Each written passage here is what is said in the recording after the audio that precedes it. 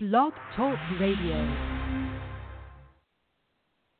On our 12th episode of The Ivy, we'll be discussing Cubs news and how the past week of spring training games have went so far, as well as the second base situation and Ian Happ's demotion. As there have been many extensions in the past week, we will discuss what that means for Cubs players we believe should be extended. We also have our fourth segment of Cub of Yesteryear, as we'll be talking about Carlos Zambrano. We talk about it all in our 12th episode of The Ivy.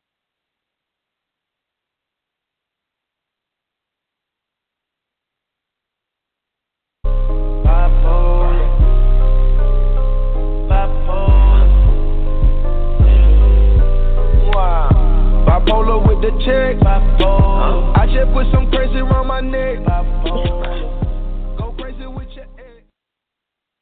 Welcome into the 12th episode.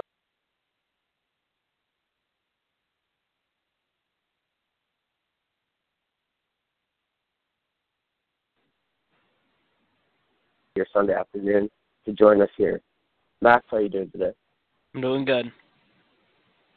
All right, well, today we'll be talking about some Cubs updates, including a dive into the Cubs' last week of spring training games, and then we'll discuss the second base situation as well, and Ian Happ's recent demotion at AAA, along with all of the recent extensions and what that means for Cubs youngsters such as Chris Bryant and Javi Baez. Then we'll wrap it up in our fourth edition of the Cub of Yesteryear, where we'll be highlighting former Cub Carlos Zambrano. Lastly, make sure to call into the show by calling the number 845-277-9345. That's 845-277-9345. Join us, ask a question, or comment on anything Cubs related. Also, for more of the Ivy content, be sure to head over to our website at baseballpodcastnet.com. And also, if you're going to be going to any of the last spring training games, or if you want to go to the Cubs opening day, make sure to use promo code BPN10. That's BPN10 on StubYard for 10% off any tickets for every event. So, Max, today we're first going to get into the spring training notes, and I'm going to let you open it up with the Cubs' first game of this last week on Tuesday, March 18th. Yeah, so Tuesday, March 18th, the Cubs beat the Mariners 6-4 at Sloan Park in the first game of a split squad on Tuesday. Javi went 2 for 3 with a run scored. Ian Happ got the Cubs on the board with an RBI ground rule double. A 3-run third inning from Schwarber's sac fly, Contreras' RBI single, and Darvish's RBI single.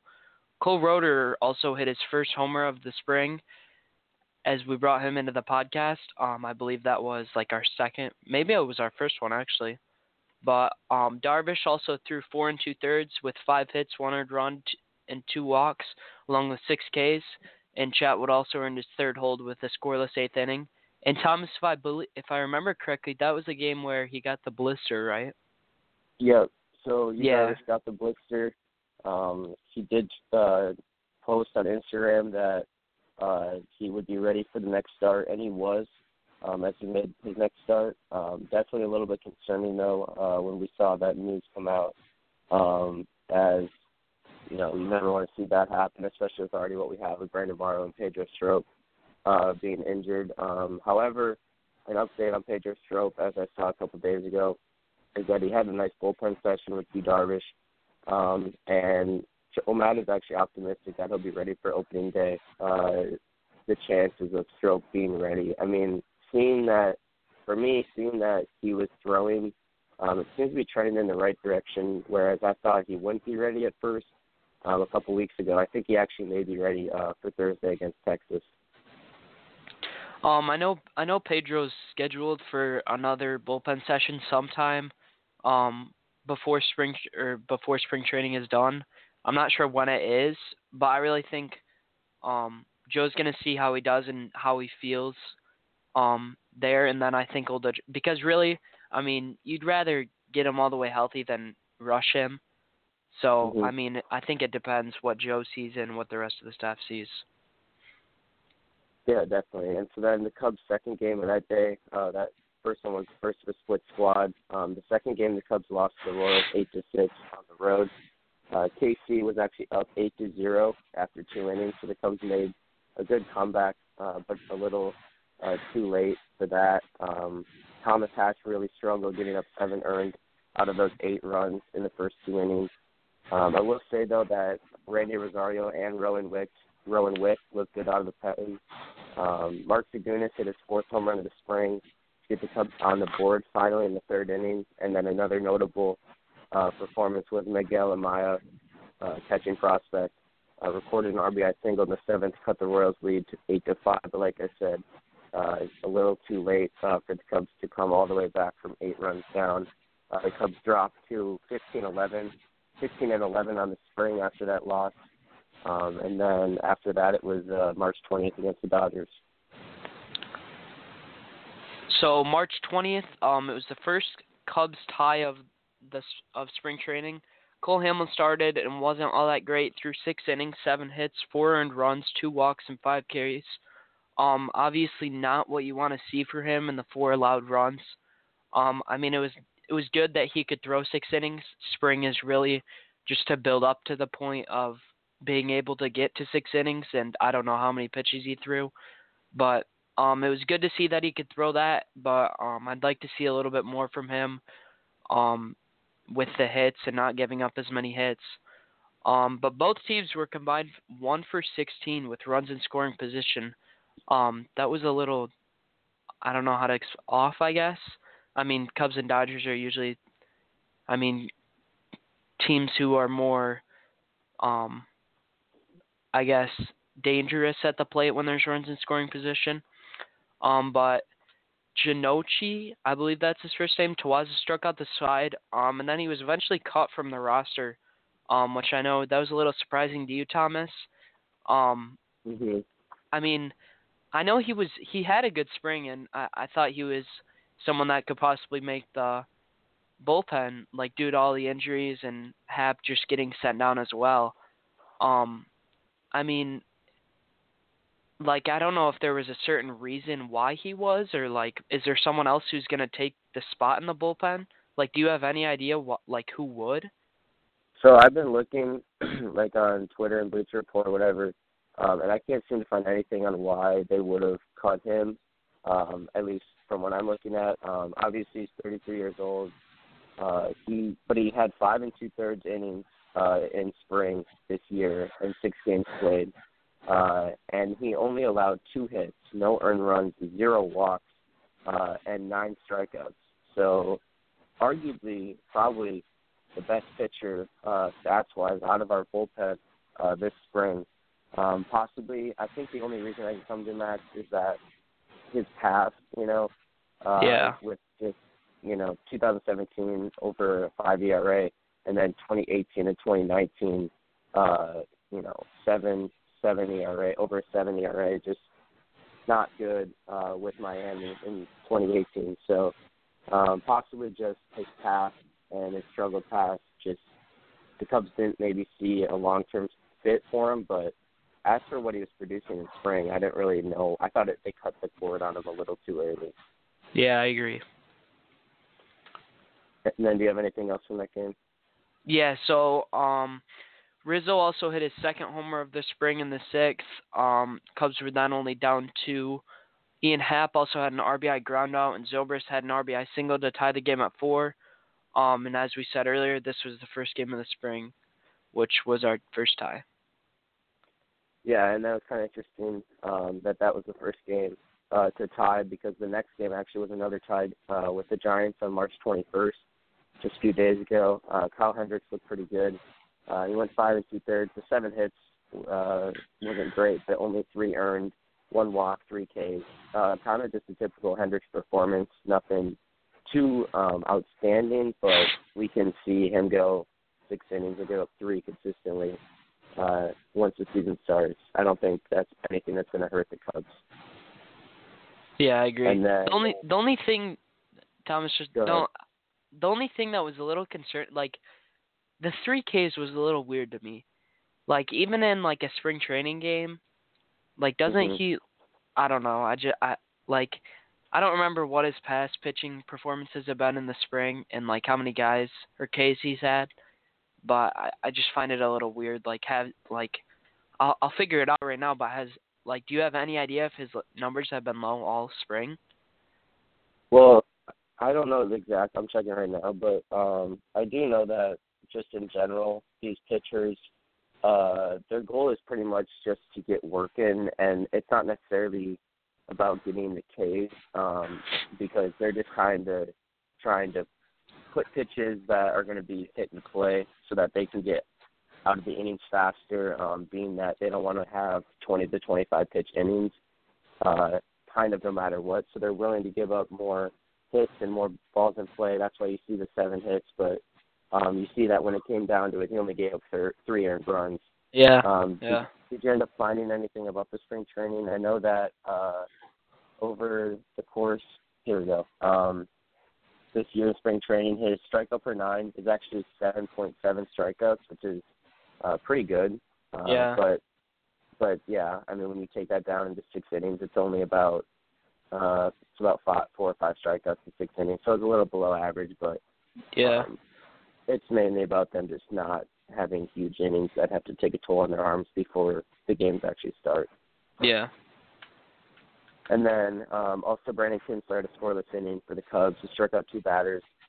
Brad Brock also recorded a scoreless 9th inning. I think he's going to be really big as the Cubs turn the page towards opening day, especially if Strop isn't ready to go. Albert Almora homered in the first to cut the Giants' lead to 2-1. That was the 3rd homer of the spring. And the Cubs were actually down 5-4 entering the 9th, but Devontae Mitchell, who I'm actually unsure of who that is, but Devontae Mitchell hit his first home run in the spring in the 9th, and the Cubs' last at-bats, which forced the 2nd straight tie against the Giants March 21st.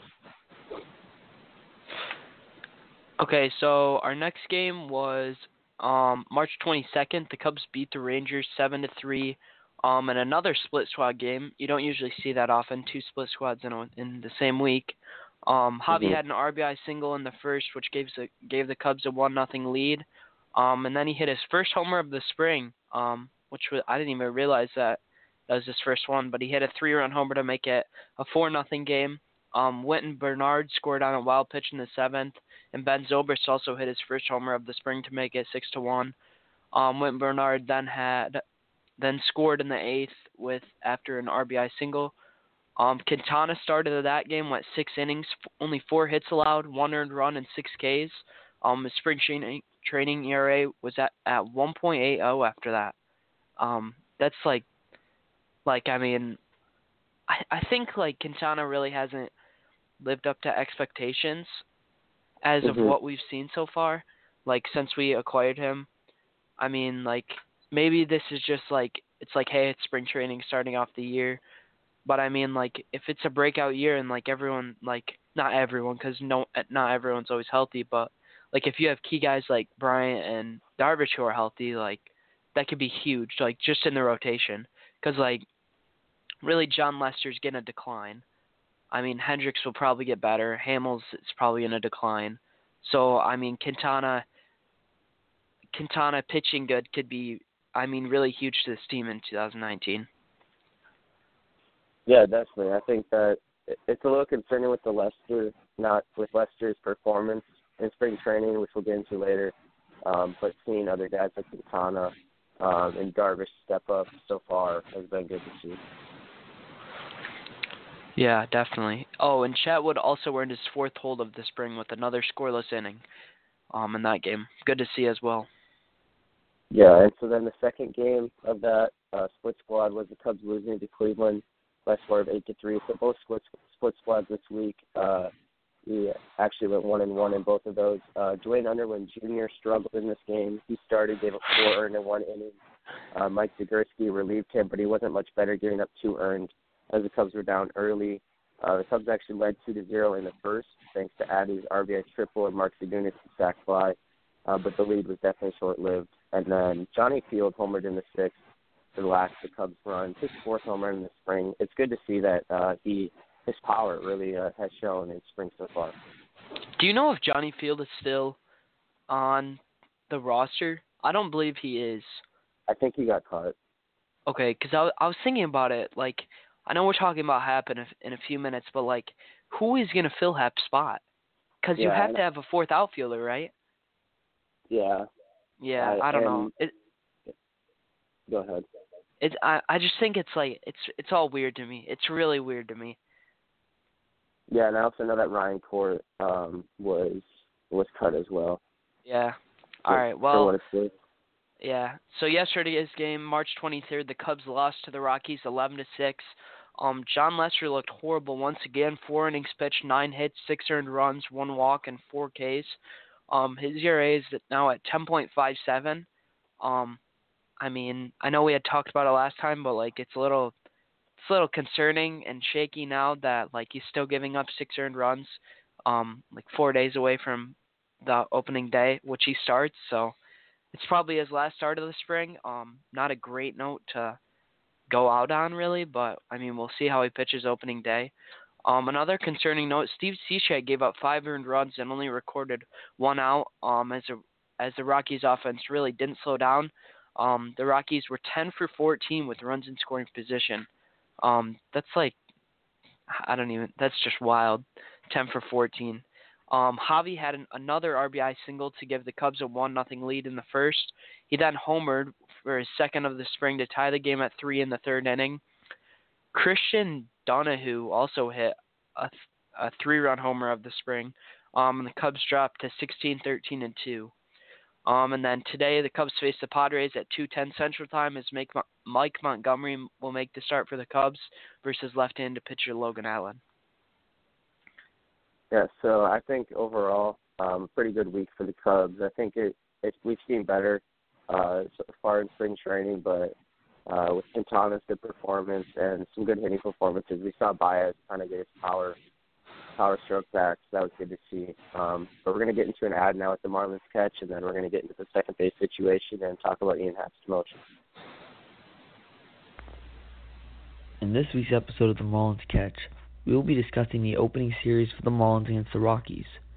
We will also be continuing our weekly spring training awards for the final week of spring training and discussing the final cuts the fish have made. You guys don't want to miss it right here on the Marlins catch at 7:30 Eastern, Monday night. Welcome back into the 12th episode of the IV here. Make sure you call into the show if you want via the number 845-277-9345. You can join us, ask a question, or comment on anything Cubs related. But Max, we're going to get into the second topic today, which involves the Cubs' second base situation, and obviously the recent news of yesterday, Ian Happ being demoted. And overall, Max, just give me your thoughts about Ian Happ, and then you can switch over to me and talk a little bit about that. I mean, as most of you guys probably know, Ian Happ is one of, if not my favorite player. And I mean, to me, I find it all like I totally understand the point of, yeah, he was bad like this spring. But if I remember correctly, if you look at Albert Almora's stats last year, like he was not good.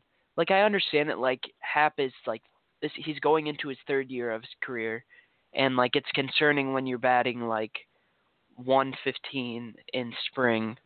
I mean, like I see the point of him being sent down to the minors, and like he has to work on like power back and like the strikeout issue. But I mean, like Ian Happ is like, as what I have seen, like in him in public and like him at the Cubs convention and stuff, like this dude, like he acts like he doesn't want to have like social interaction, if you want to say that, like with any of the fans.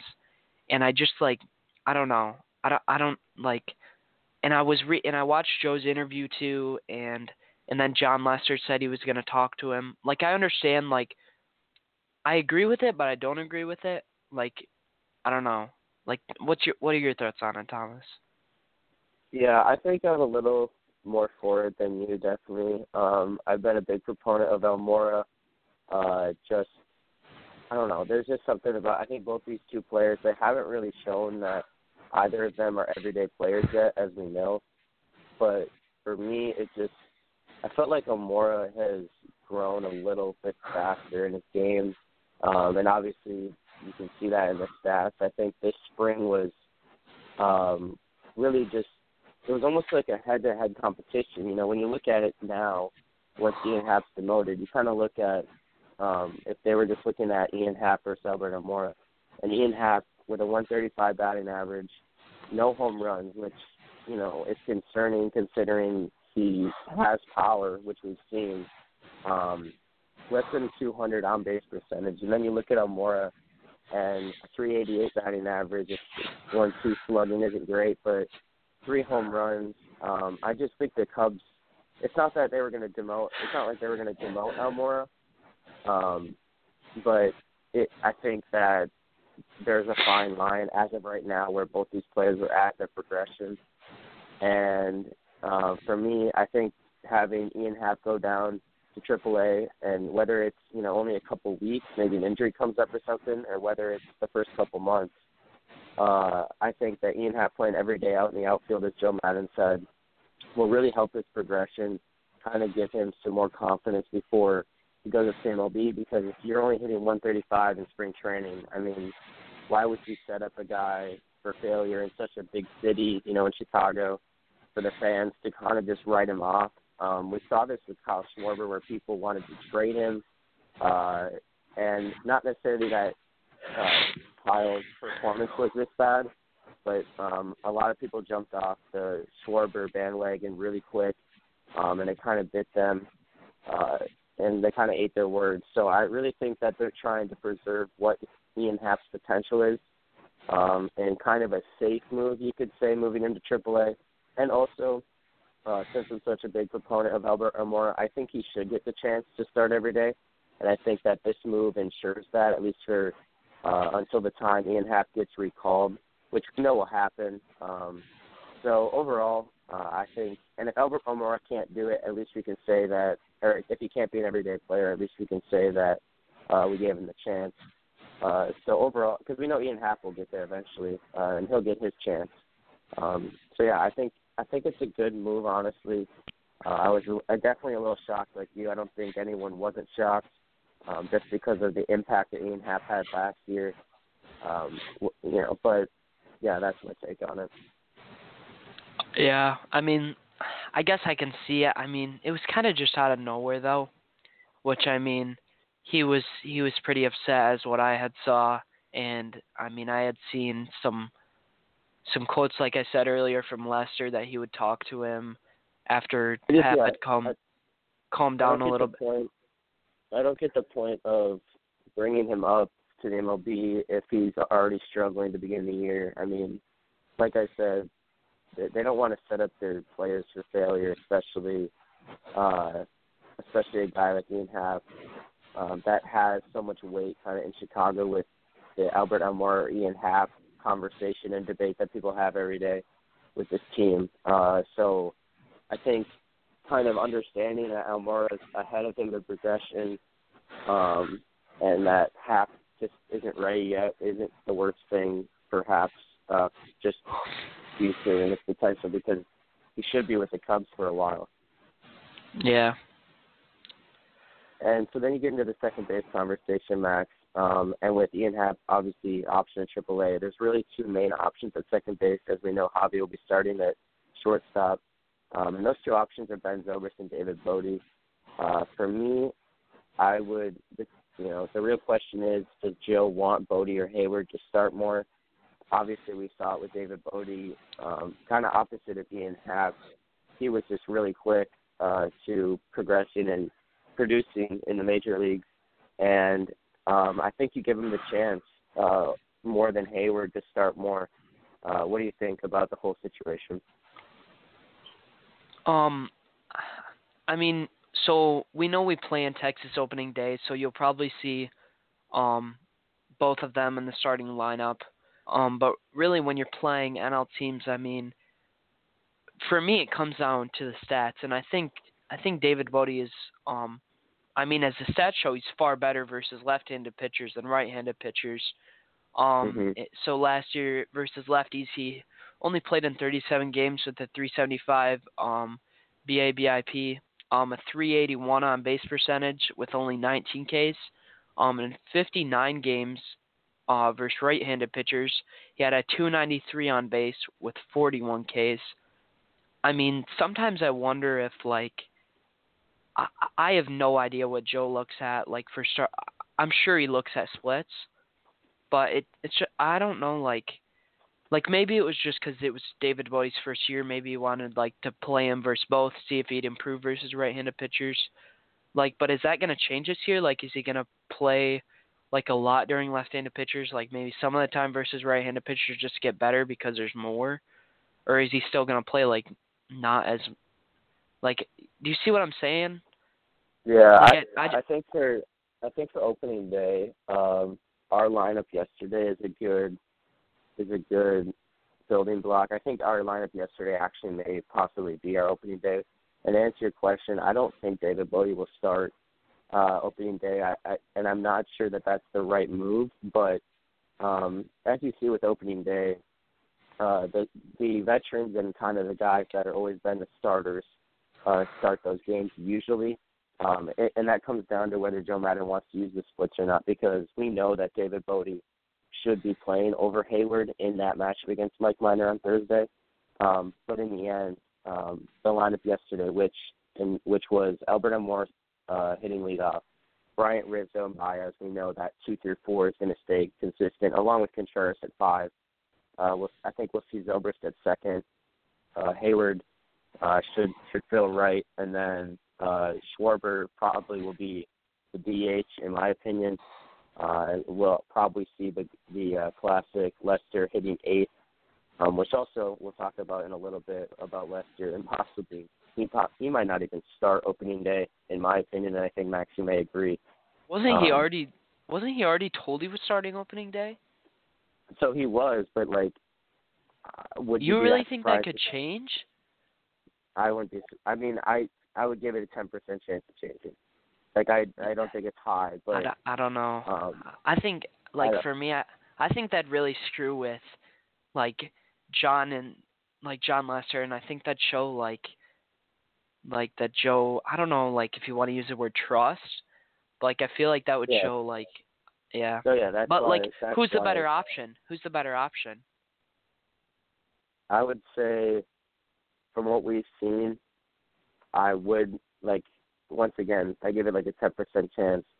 But would you be that surprised if Yu Darvish started against Texas and his former team, or Cole Hamels? I mean, they both have the former team narrative. Yeah. I mean, I don't know. It's opening day. Like, I don't know. Like, if Lester talked to Madden and told him kind of, they know, something's not right with Lester, and we're only 5 days away now. That the time's kind of ticking, and you have two candidates that that going up against their former team, they'd be hyped up for, they'd be ready to go. And I think both Hamels and Darvish, honestly, against their former teams, if they were to start stats-wise, I don't think it'd be the right move because it would hurt Lester's confidence. But I think that if all three started, that Lester would have the worst numbers out of those three, in my opinion. So do you? I don't know if Joe. I think Lester will have his worst. Like, out of our series with Texas, I think the worst start will be John Lester. So then you sit there and you think, okay, well, why would he be our opening day start? But it's such a hitter-friendly park. Like, I mean, like, yeah, I see where you're coming from with Darvish. Like, Darvish and Hamels have both pitched there for years of their careers in their past. But I mean, Mm-hmm. Has Joe said who is going to start or who's going to pitch down there? Because I thought I read something like that Hamels and Darvish were for sure pitching in Texas. Yeah, I mean, how many? We have 4 games down there. Is that right? 3. No, it's 3. Is it 3? Is it Yeah. 3? Okay. So yeah. if Lester starts game 1, then I feel like you would see those two before you saw Hendricks or Quintana. Right, because like maybe not Hendricks, but you wouldn't see Quintana for sure. We can agree. Yeah. Yeah. I mean, to me, I just like I would put Darvish and Hamels down there just because like they had pitched their years of their careers and like they were good other than Hamels last season. Obviously Darvish had injury issues there, but I mean, like that doesn't. I guess it changes how you pitch if you're pitching through an injury, but I mean. And even if Lester starts opening day and it's not Darvish or Hamels, I do think that it's going to be great for Cole Hamels and Yu Darvish to have their first game against their former teams, and kind of just not sure like a slap in the face to Texas, But, like, you never want to see extra Texas. Like, they don't want to see those two guys do well, opening series in their home ballpark. And that would be just a great start for the Cubs and if Darvish and Hamilton have great outings, that gives them so much confidence, not just for their next start, but even just sets the tone for the whole season. Yeah. I mean, so I don't even know how I forgot this, but so we mentioned Ben Zobrist and David Bodie for second base, but I mean, totally, like, I don't even know how I forgot. But Daniel Descalso, Mm-hmm. were you thinking of him when you said, like, that Bodie probably won't start opening day? Yeah, so I think, okay, so. Because now that I think about it, yeah, I think Descalso's probably starting opening day. Yeah, so the lineup yesterday actually didn't have a DH. So when you take that into account, I think Lester's spot, obviously Lester won't be in there. So if Lester plays, or if Descalso takes Lester's spot, I think that's where it ends up. And I'm not sure exactly the positions, but I would have a good feeling that it would be Almora, Bryant, Rizzo, Baez, Contreras. Almora leading off? I would have Almora leading off. I mean, who else would? I don't know. Ben Zobrist? I mean, I think I like Zobrist a lot better. I mean, I don't like Descalso. I mean, so did you see the quote by Joe, or maybe like it was just, I don't even know. There was something that was said that Joe had said Descalso would be facing right-handed pitchers more than left-handed pitchers this coming season. Did you see that? Mm-hmm. So that makes you think that David Bodie would possibly start over. Yes, Descalso, but that was so odd to me, because looking at last season, Daniel Descalso versus right-handed pitchers, like, he was good. He was still good. 227 batting average, but a 351 on base, 416 slugging, and a 95 TOPS plus, and 126 games. But versus left-handed pitchers, 60 games, 286 batting average, 365 on base, a 524 slugging, and a 368 BIBAP. So, like, I have no idea what's going through Joe's head when he said that. Like, had he, like, fully, like, was it just because he played more versus right-handed pitchers? Like, something doesn't add up. And it also doesn't make sense because, like, David Bodie is better against left-handed pitchers as well. So you can't put David Bodie out there versus, like, don't get me wrong, I would 100% rather have Descalso out there than David Bodie, like, versus a right-handed pitcher. But versus a left-handed pitcher, like, they can't both start, because, like, they both play either second base, or if KB could move to the outfield and Descalso could move to third, or Javi could move to third, and I don't know. I think we have a lot of, like, good options. I just, like, some of the things Joe says, I don't know. It just, like, something doesn't add up. For me, I think I'll go on record saying that I think that Descalso will start opening day. I think our lineup will consist of, and I'm not sure exactly the order, but I'd do something like this. It would be Almora, Bryant, Rizzo, Baez, Contreras, Zobrist in left, Hayward in right, and then, I would probably, I don't know the exact order, but I would have Schwarber in DH and then Descalso playing second. Okay, yeah, I agree. And I think David Bodie's off the bench. I don't think David Bodie will get an opening day start. I don't think he's, like, we know he's not an everyday player, and I think they're going to want to use Descalso, bringing him in to fill Daniel Murphy kind of. Especially since we have the DH, I would go on record saying that Bodie doesn't start and Descalso gets to start and Schwarber shifts over to DH and Zobrist goes out into left. Yeah, I agree. I agree with you there. I don't even know how I forgot Descalso earlier, but I mean, to me, I think, Almora has had an outstanding spring, compared to, like, other guys, but I mean, for me, I think I'd, like, just because of, like, past years, like, Zobrist was super reliable out of the leadoff spot last year.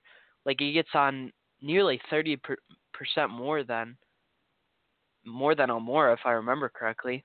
Because what was Mm-hmm. Moore's on base percentage was low last year, like low where it was like, getting a little concerning to me.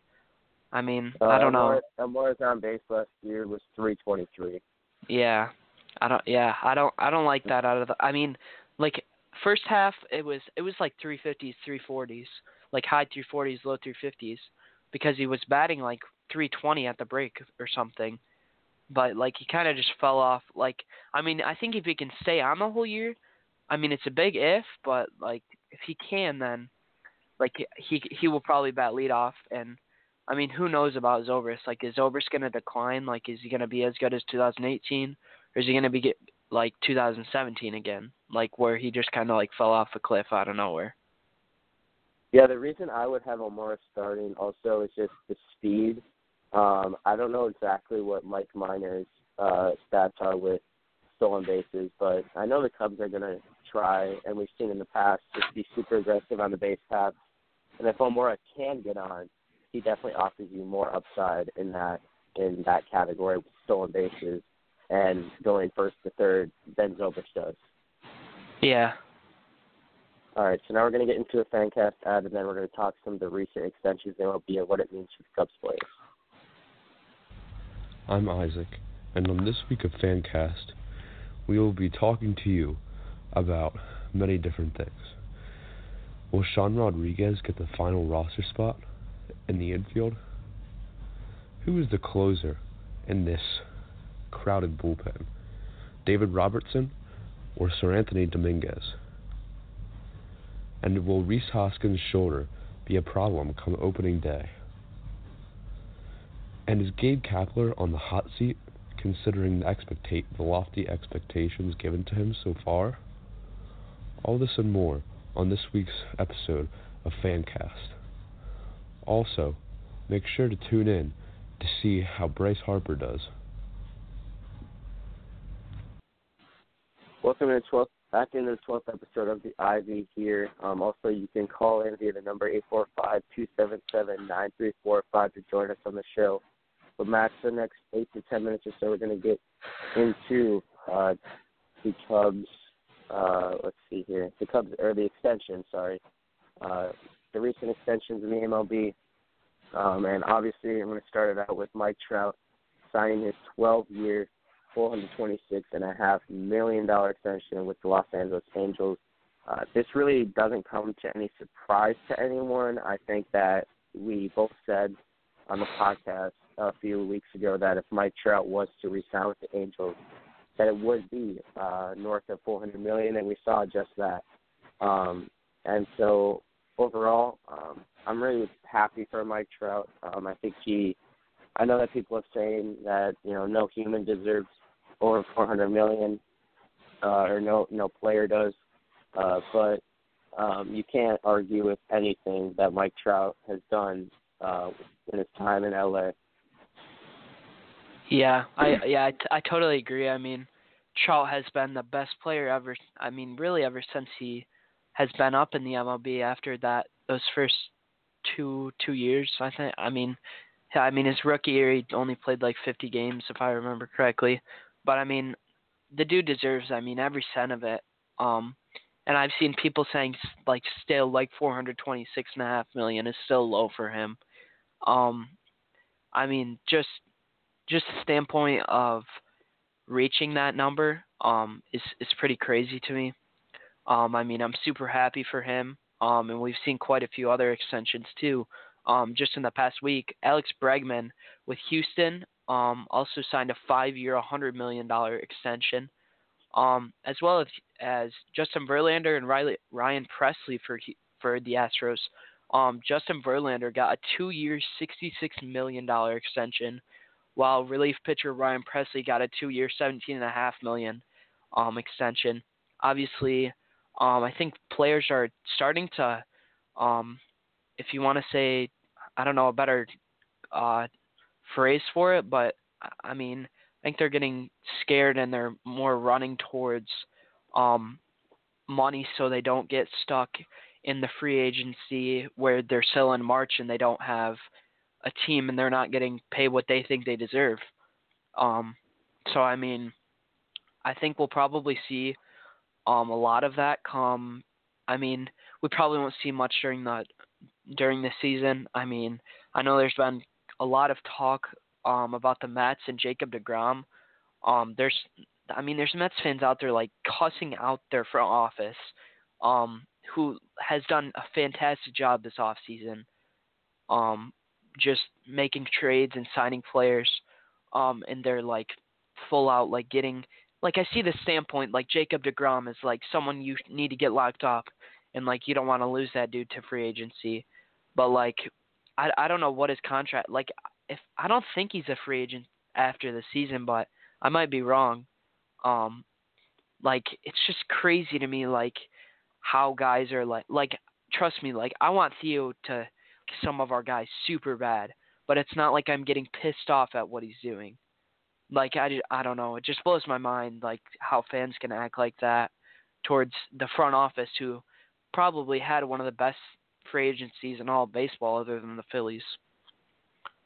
Yeah, and a few other key notable extensions include Blake Snell, 5 years for $50 million with the Rays. I think that's just such a good deal for the Rays. $10 million a year for Blake Snell, a Cy Young candidate, and I've always enjoyed watching Blake Snell. Kind of the way he carries himself. I think he kind of has this silent swagger to him. I've always enjoyed watching him, and I think that he could have got a little bit more money, but I think the small market in Tampa is just a great fit for Blake to stay in. And then another notable, I don't know if you mentioned this, but the White Sox actually locked up Eloy Jimenez, the former Cub, who we traded in exchange for Jose Quintana. And that was a 6-year, $43 million deal with 2 club options, and it could reach up to $77.5 million with incentives. Another good move by the White Sox, even though he hasn't played a game yet, because, if he doesn't work out, it doesn't work out. But if it does, for what Eloy should be, $7 million a year for the next 6 years or 5 years, that's a great value deal to me. But overall, Max, what do you think this means for players like Javi Baez, Chris Bryant, Anthony Rizzo? We've had a long past of them just kind of being on these arbitration deals, and they will continue to be on those arbitration deals through 2021. Or at least that's Javi and KB. And Rizzo also will be a Cub through that year. And I know I talked about it. I think it was like our first or second podcast about Chris Bryant's future with the Cubs. He did come out, I think like five days ago, about a week ago, saying that he wanted to be a Cub forever, yada, yada, yada. But in the end, it's going to come down to money, in my opinion. And, as of right now, and I don't know, I think this is an unpopular opinion, but as of right now, stats-wise and everything, I'd rather have Anthony Rizzo and Javi Baez. If, the genie said you can only have 2 of your 3 wishes. Oh, I mean, to me, I think, like Thomas, I think we can both agree on this, but I believe our front office is probably one of the best, if not the best, front office in all of baseball, and along with our ownership too. I mean, the Ricketts do so much, like, just to help do as much to this team, like, to help them win. I know a lot of people will go on about the Bryce Harper stuff. Well, we didn't get Bryce Harper. They didn't put money towards Bryce Harper. But really, I mean, the TV deal next season, I don't know if you've seen the amount of money we're making off of that, but as what I've seen, we're going to be getting like $250 million. I mean, I don't know over how many years, but it's like $250 million by the time like all of it is quote unquote done, and you're still going to be making money from all the subscriptions and stuff, which is totally, I mean, which really leads me to think, like, I think there's a chance we lock up KB and Rizzo. I think KB and Rizzo will both get locked up for sure. I mean, I think that's, like, no question. They're both getting, signed long-term. They're going to be Cubs the rest of their career. I think Javi, like you said, I remember talking about this earlier in the podcast, probably, like you said, first or second episode. Javi, I mean, everyone loves Javi. It's hard not to. I mean, if you're a Cubs fan, but I really think he'll probably get he'll be talked to, as well as other guys like Schwarber. I think Hendricks and Carl Edwards Jr. will probably get locked up. I don't even know why people hate on Edwards. It blows my mind. Like, I get the point of, like, yeah, he had games where he struggled, but, like, doesn't everyone? Like, does Hendricks not struggle at times? Like, does John Lester? Does Chris Bryant? I mean, I think there's a lot of guys on this team who really want to stick around and want to build. If you want to say, what they want to do is they want to stay here with, like, the guys that they've played with for, I mean, 4 or 5 years now. I mean, Chris Bryant has been up since he's going into is this his 6th season now? Or is it his 5th? I'm pretty sure it's his 6th. I believe it's his 6th, yeah. Yeah, so, I mean, I just think that they really want to stay with these guys, and a lot of them want to stay together. I mean, obviously, you can't re-sign everyone, so you'll probably see guys go, like, I mean, like, guys you probably won't see. Like, Schwarber, I could see going. Like, will it happen? I don't know. Like, Contreras. Like, I mean, I love Contreras. Like, I'd love to see him locked up, but, like, will it happen? Like, I don't know. But, like, to me, like, Chris Bryant and Anthony Rizzo, like, no question, I think they're being signed long-term. Yep, and so now we're going to get into a pinstripe talk ad, and then we're going to get into our 4th edition of Cub of Yesteryear, where we're highlighting Carlos Zambrano today. Hello, Yankee fans. Tune in to Pinstripe Talk this Wednesday at 5. We go over everything going on in the world of the New York Yankees. We'll be discussing everything about the Yankees roster and Jonathan Loaizaga, Luis Cessa, and Domingo Germán, and how each one of them impacts the Yankees' opening day roster. We'll be talking about who's making the final roster spot, Tyler Wade, and what his role will be in the upcoming season. And with opening day quickly approaching, we talk about the New York Yankees and their predictions and what we believe the New York Yankees will be doing for the 2019 season. All this and much, much more on today's episode of Pinstripe Talk this Wednesday at 5. Be there, Yankee fans. All right, welcome back into the 12th episode of The Ivy as we get into our 4th topic today. If you have any last questions or comments, you can call into the show via the number 845-277-9345. And also, if you're going to be going to any of these last spring training games, or if you want to go to Wrigley Field opening day, you can use promo code DPN10 on StubYard for 10% off any tickets for every event. That's DPN10 on StubYard for 10% off any tickets for every event. So, Max, today we're going to be getting into the 4th topic for Carlos Zambrano, the Cub of Yesteryear, and definitely a guy, I know we talked a little bit about him last week, a guy that I watched when I was a kid. I remember, seeing his emotions, and, always wore a guy that always wore his emotions on his sleeve with a competitive nature. He was nicknamed the Big Z or El Toro, and it was unfortunate that the Cubs couldn't have more postseason success with Carlos Zambrano because he was a great player. Do you remember anything about Carlos Zambrano? And, kind of whether that's in his present day when he was playing or looking back at some of his past games? I mean, you're a few years older than me. I remember a little bit of Zambrano. I mean, I knew he was, at least I thought, he was going to be Cub for life. He did go to Miami in his last season. I have no idea why he did. But do you know if that was his home city? Was Miami his home city? Yeah. I thought that was a little odd. Yeah. I don't really, to answer your question off the top of my head, I don't know. But I feel like there had to have been, I don't know, because when you look at his salary, though, I found his salary, and it was 1 year for $18 million. So it's not like it was like, wow. The classic. It's not like the classic veteran move, like 1 year, $7 million here, you can be on the team and he was start a not few games. coming off. He was not coming off a good season either with the Cubs. Like, it was probably. So I feel like, I don't feel like that it was really one of those, you know what I mean, like the memorable ones where they give him the veteran contract just to kind of be on the team. So I think the Marlins actually were trying to find something there. But, yeah, overall, Carlos Zambrano, just a great player. He won the Silver Slugger actually 3 times. He could definitely handle the bat. I remember watching him. He would rope some hits down third base line. But he had a 12-year MLB career, like you said, Max. It was 11 with the Cubs, and then the last year was with Miami. His best year probably was in 2006. He had a career-high 16 wins. He finished 5th in Cy Young voting.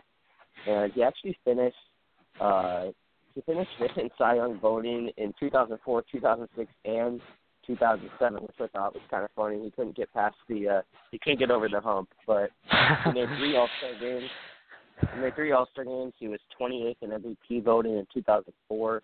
And then, like I said, he won a Silver Slugger 3 times. That was in years 2006, 2008, and 2009. With the Cubs, he played only 6 games in 2001 in his first year. And then from there on out, it was pretty much 30 to 35 games a year.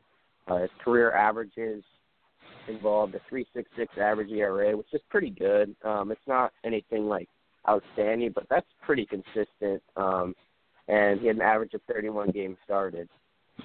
So overall, he was a pretty consistent pitcher. He had a sub-4 ERA from 2002 to 2010 with the Cubs, showing that consistency. And then, like I said, Carlos Zambrano will always be remembered for just those, ejections and kind of just, crazy stuff. He hit batters, he yelled at umpires, but for me, it never really was.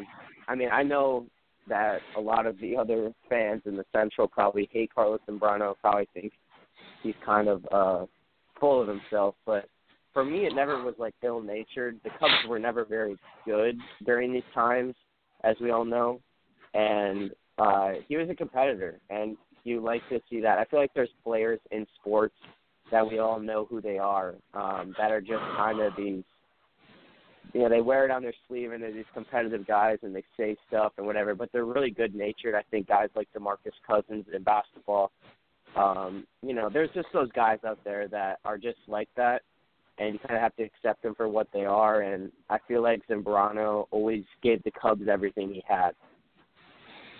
Yeah, definitely. Another something I found weird too. I didn't even realize this. Like, Thomas, I don't know if you knew this, but so 2006, like the one you said, to you was the best season of his career. He led the major leagues in walks. He had 115 walks. In the next season, so he was an All-Star and he finished 5th in Cy Young with the Silver Slugger in 2006. 2007, then he led the NL with 101. That's crazy. Yep. That's so crazy. Yeah. I didn't even realize that. And it's funny too because like nowadays, I feel like you wouldn't even see a player scratch a Cy Young list that led the NL, yet alone the MLB in 2006 in walks. And I did see that number, but I think it just kind of was his nature. I mean, then again, though, in the other years, he really didn't get over like 80 to 90 walks. Some of the years he was in the 60s and 70s. So it was kind of just a fluke, and it really was kind of offset from it didn't really affect his ERA. I know that in 2007 he had a 3.95, which wasn't great. But in that 2006 year, the 3.41, that's pretty good. And over his career as well, let's see here, his batting average allowed, trying to find it, one sec. I cannot find it. I'm not sure, but I know that overall, like, just very good numbers, and those walks definitely are a little interesting. Also, he had 20 hit by pitches in 2004, which was by far the most of his career. And he also, his best number for home runs per 9 was 0.4 in 2003.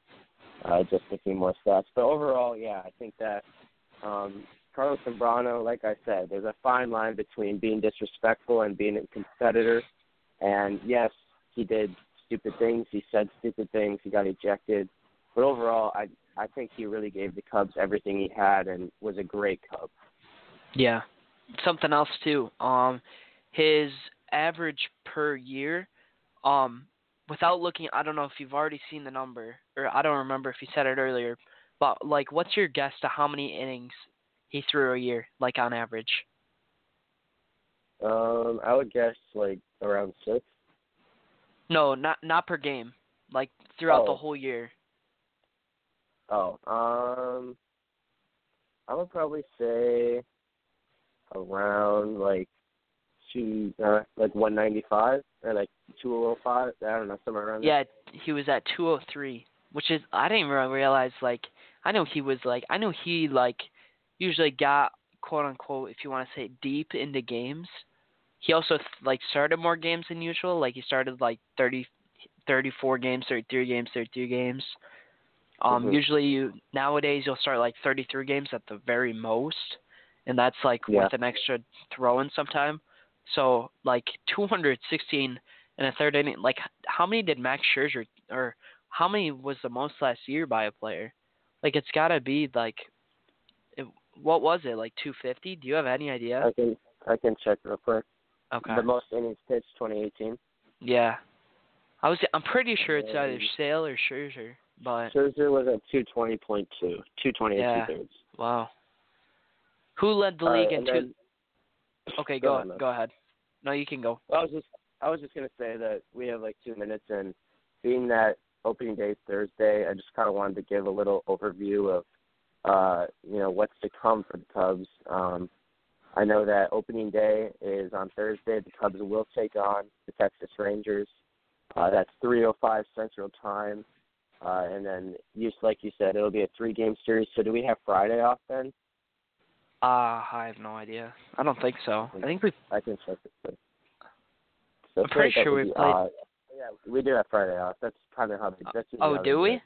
Oh, huh. Yeah. I didn't realize we play that. Thursday. We play Thursday, and I'll go on record saying that I know I said before, I do think John Lester will start, but I just would not be surprised. There's a 5 to 10% chance, you see someone else come up, maybe, you never know, maybe with all these injuries they've already had, Lester may be injured. Who knows? Yeah. But what are your thoughts, overall start the season? What do you expect for this first opening series? I mean, the Rangers really aren't a great team. And like I had said earlier, it's the most hitter-friendly park in the MLB. So, I think Schwarber's going to do really well in that park. Just coming because he's going to DH. I think we can both agree on that. As well as, I think Darvish or Hamels really could both, pitch well if they were to start. I don't know if you'll agree with that or not, but I definitely wouldn't be surprised just because of past years, and how good they were in that ballpark. Yep, and then also the Cubs will actually play the first 10 games on the road. The Cubs face the Rangers for 3 games, then they'll face the Braves in Atlanta for 4, and then they'll actually face the Brewers for 3 before opening day at Wrigley Field as against Benson's Pirates on April 8th. But other than that, Max, do you have anything else before we wrap this up? Just one thing. One, super nice, didn't even realize we have an off day the 27th, the 29th, and then April 2nd, too. So that's 3 off days in 6 days or 7 days, which is definitely good for the team. Still upset about the end of the year schedule, but I guess that's something to talk about later. Definitely. So that's going to wrap up our 12th episode of the Ivy Podcast here on March 24th. We look forward to seeing you guys next week on March 31st for our 13th episode, as the Cubs will already have played their first games in Arlington. The specific time for the podcast will be to be determined, but we'll let you know via our Instagrams. Mine is at the Cubs Wave, not Cubs Nation anymore. It's at the Cubs Wave, and then Max's is at Wrigley News. We'll let you know throughout the week what time it'll be. Lastly, as always, go Cubs go, guys, and we hope you have a relaxing rest of your Sunday. Thank you.